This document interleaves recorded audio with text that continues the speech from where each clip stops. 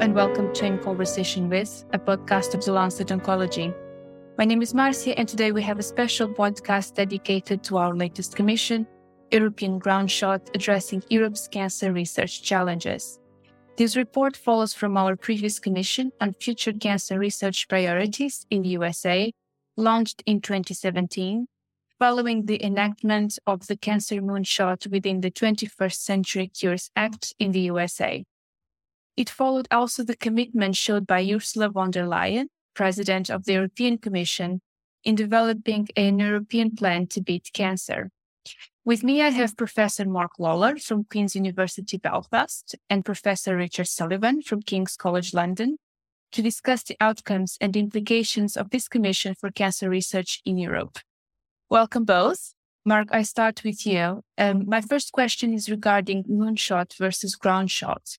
What is the difference between these two, and why is the groundshot more appropriate for Europe, unlike the moonshot in the USA?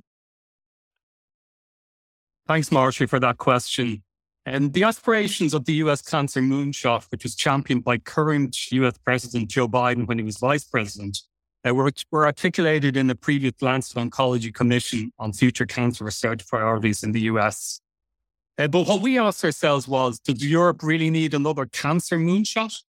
In developing this Lancet Oncology European Groundshot Commission on cancer research, we argued that a more citizen-centered and patient-focused and maybe less technocentric cancer research approach is more appropriate to the challenges that cancer poses for Europe. Cancer research prioritization for Europe must reflect what is happening on the ground, hence the term the European Groundshot, empowering a much more holistic, person-focused cancer research agenda that informs cancer research priorities, but most crucially, their implementation across all of Europe. How is having a comprehensive, well-financed research program ultimately improves clinical outcomes? And should these two facets of cancer control go hand in hand? One of the most important findings from the Commission is the linkage between research activity and equitable, affordable and better cancer outcomes for European cancer patients. And this is a really, really essential point because people often think about research activity as a kind of luxury add-on to delivering care and education and training. Well, within cancer, we have really hard evidence which shows that actually, if you don't have research active national cancer care systems, you won't be able to deliver affordable, equitable, and better outcomes for your cancer patients. And actually, the work that underpins the Commission actually dates back to nearly a decade ago in 2011, when Professor Peter Selby and our colleagues at the World Health Organization, IARC, put together a major program to look at the evidence base that links research with better outcomes. And it seems that it has an impact in two distinct areas. First of all, it's the process of doing research, and particularly clinical research of all sorts of types, not just biopharmaceutical trials, but real-world evidence data, implementation research, palliative care research. Just the actual process of research improves patient outcomes. And we think it does that by doing two things. First of all, it makes the teams looking after cancer patients much more likely to comply with national high-standard guidelines. And number two, of course, it provides much better care environment for the patients. So that's the process. And then, of course, the second way that research improves outcomes in cancer is, of course, the outcomes of research, whether it's positive or negative. The outcomes, of course, of research feed back into the care pathways through national cancer guidelines or international guidelines. And that, of course, over time improves outcomes.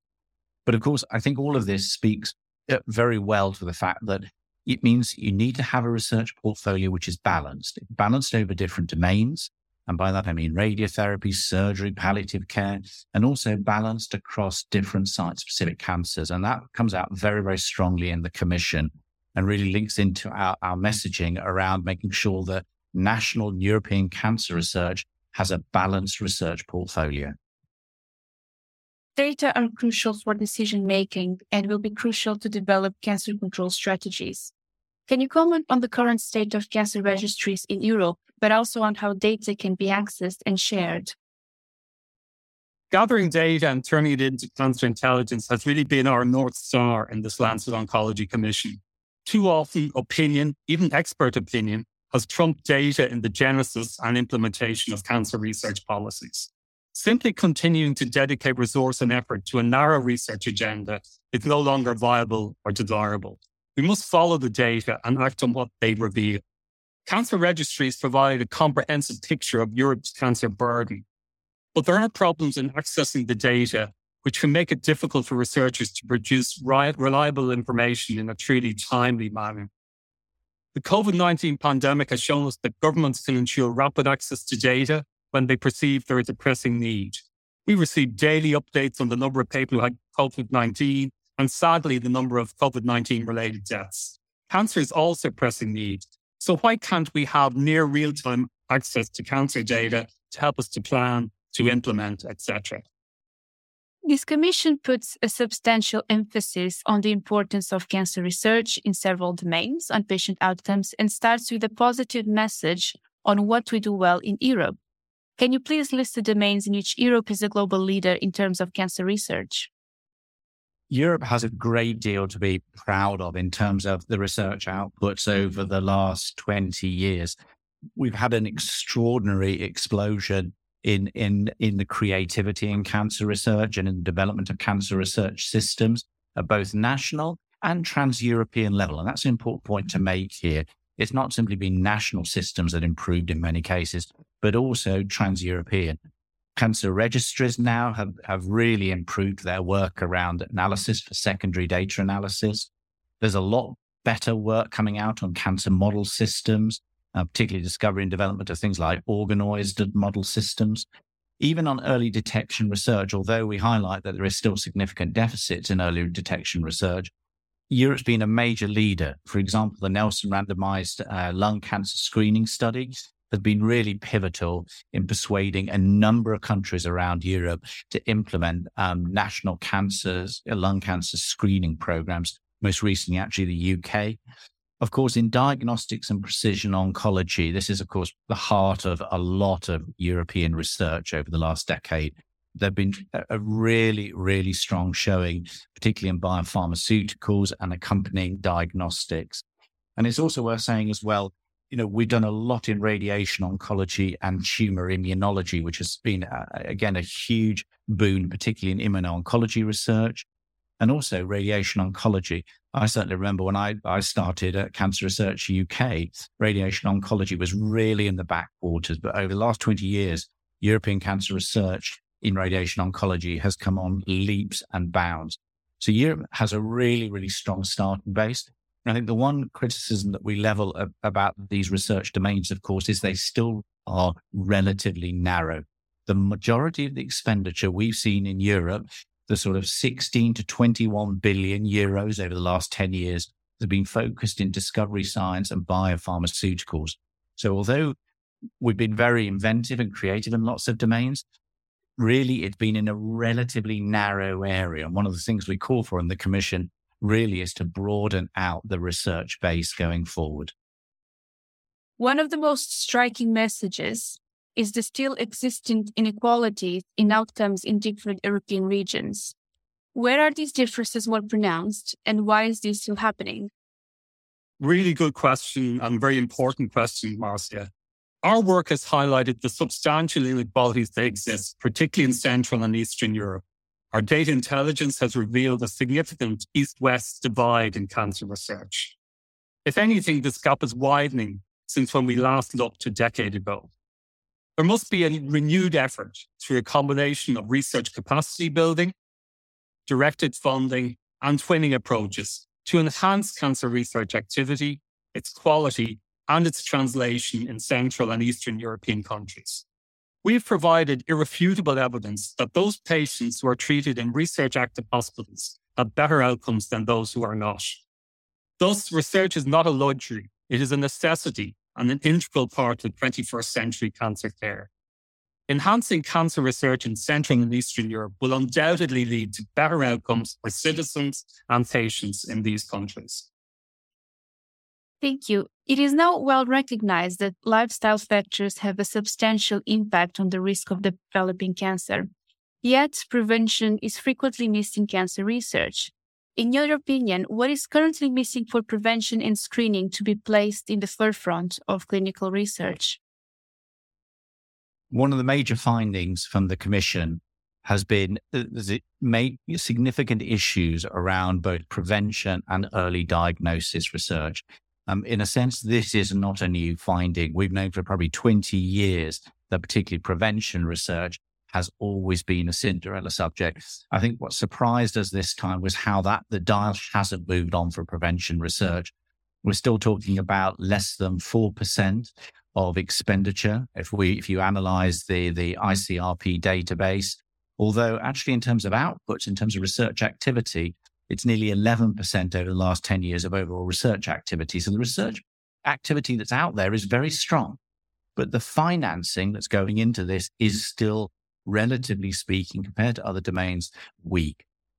Part of the problem as well is also the diversity that's required to do prevention research, because it's not core and it's not a core mandate for many cancer centers around Europe.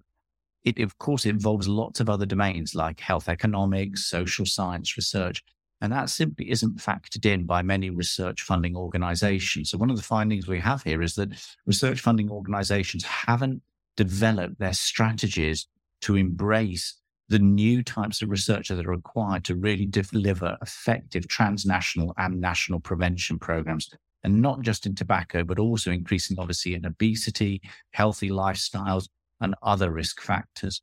On the early diagnostic front, Europe's been very strong in developing technology-led solutions to early diagnostics. So we've seen the growth, for example, of artificial intelligence for syndromic surveillance.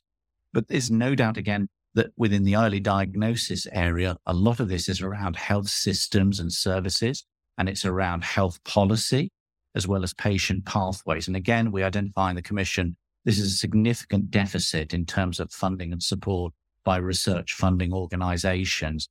And I think what it speaks to is the need for research funding organizations at the national level and also European Commission funding to take a much, much broader strategic approach to both prevention and early diagnosis that actually embraces health services, health systems, policy research, social sciences, economics, even the behavioral sciences. And I think from the Commission point of view, that's really the way to go forward to actually move the dial up in terms of funding and research outputs. This Commission also emphasizes the challenges currently faced by Europe. On one hand, COVID-19 has exposed health systems' fragilities and severely impacted cancer research. On the other hand, we had two big geopolitical events in the past few years. First, Brexit, and now the Russian invasion of Ukraine, which again can affect data sharing and the conduct of clinical trials. What impact are these events having on cancer research? Marcia, I'll maybe cover the COVID-19 situation, and then Richard will talk a little bit about Brexit and the Russian invasion of Ukraine. In this commission, we have presented worrying data on the impact of COVID-19 on cancer care, on cancer research, and on cancer services. 100 million pre-screening tests not performed, 1 million cancer diagnoses missed, disastrous impacts on cancer research and clinical trials. This is what the data is telling us. Cancer must not become the forgotten sea in the fight against COVID. But unfortunately, the pandemic and our data have exposed what many of us have been saying for quite a while. Our systems and research frameworks were not fit for purpose even before the pandemic. We really have a great opportunity here, one which forms the basis of our call to action from this Lancet Oncology Commission. Going back to the old normal is simply not good enough. We must reimagine cancer research and its implementation right across Europe. European cancer research at the moment is being buffeted by a number of major geopolitical and geostrategic stresses and winds. The first, of course, has been Brexit, that is the UK's departure from the European Union. This has, of course, created an incredible chilling effect for UK cancer researchers' involvement in future transnational European research programs. This is yet to be sorted out as of date of speaking. The UK is a very, very significant contributor to overall cancer research. It's one of the sort of top 4 countries. And there's no doubt that for both UK researchers and for European researchers as a whole, what needs to be sorted out is a political agreement so that we actually do have a proper transnational system. And despite Brexit, cancer knows no boundaries, and neither should cancer research. And I think it's really incumbent on national funders to really push the agenda in the UK and demand that the UK government, with the European Commission, actually addresses this. The other major issue facing Europe over the next decade will be the impact of the Russian invasion into Ukraine. We are some, 6 to 7 months down the line now from the invasion on the 24th of February. And there's no doubt this will have a chilling effect on research per se, not just cancer research, but research per se across the European Union. First, simply because of the cost of the conflict to the European Commission. And we still don't know what the cost of reconstruction for Ukraine is going to be. And secondly, there's going to be fiscal impacts in terms of economies. We're already predicting GDP contractions of maybe 7-8% over the next 5 years for European countries. That money has to come from somewhere. And often what gets cut in individual countries is research budgets. And so that's a big concern. And one of the things Commission points we make really is that this needs to be guarded against. And it goes back to the point about the fact that research is indivisible from better outcomes. Cancer is a major cause of productivity losses due to premature mortality and morbidity for all European countries. Without basic background research activity at a national and European level, we will not hope to see reductions in those productivity losses. So despite the chilling effect of both Brexit and the Russian invasion of Ukraine, it's absolutely essential for both Europe and individual member states to continue to fund the research system. To overcome several of these challenges, Europe has created several initiatives. You mentioned some of these in the Commission, for example, the Europe's Beating Cancer Plan and the EU Cancer Mission. Do you think these are being successfully implemented, or is there a lack of political will? In the Commission, we've identified, of course, a range of initiatives which are essentially pushing forward the strategic outlook for Europe. At the highest level, of course, EU now has a cancer mission, and that's really to be welcomed. There are very few diseases which have their own mission. I think it is, relatively speaking, early days. One of the critiques we make, of course, is the importance of the mission to be driven by intelligence. And half the point of doing this commission really is to provide this sort of strategic intelligence to help guide the operational planning of both the EU Cancer Mission and also Europe's Beating Cancer Plan. But of course, that's at the transnational level. At individual member state levels, there are a range of different plans, going from individual plans for member states, which are very well developed and very well integrated into their national cancer control programs, all the way through, unfortunately, to countries in European Union that have absolutely no research plans at all. And I think it speaks to the need, really, for individual countries to have their own cancer research plans in addition to the EU Cancer Mission.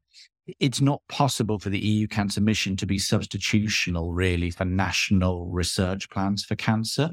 And I think one of the major issues going forward for Europe is ensuring that there's sort of equality, and particularly within the Commission, we identify those countries in Central and Eastern Europe for whom actually the cancer planning so far, and I include all the plans through the European research area going back to Philippe Bousquet, have not really pushed the dial off a very low base for those countries. And I think both those countries need to have national plans as well as EU Cancer Mission to actually improve research outputs. So I think it's early days yet in terms of, is this a success or not? I think success will be judged probably in the next 5 to 6 years. But I think it's absolutely crucial that the intelligence that's been gathered by this commission and by other pieces of work is used for that future planning, both in terms of financial support and also for supporting the wide number of research domains that need to be prosecuted in order to improve patient outcomes. Finally, your commission ends with a call for action. Can you please highlight some of these recommendations?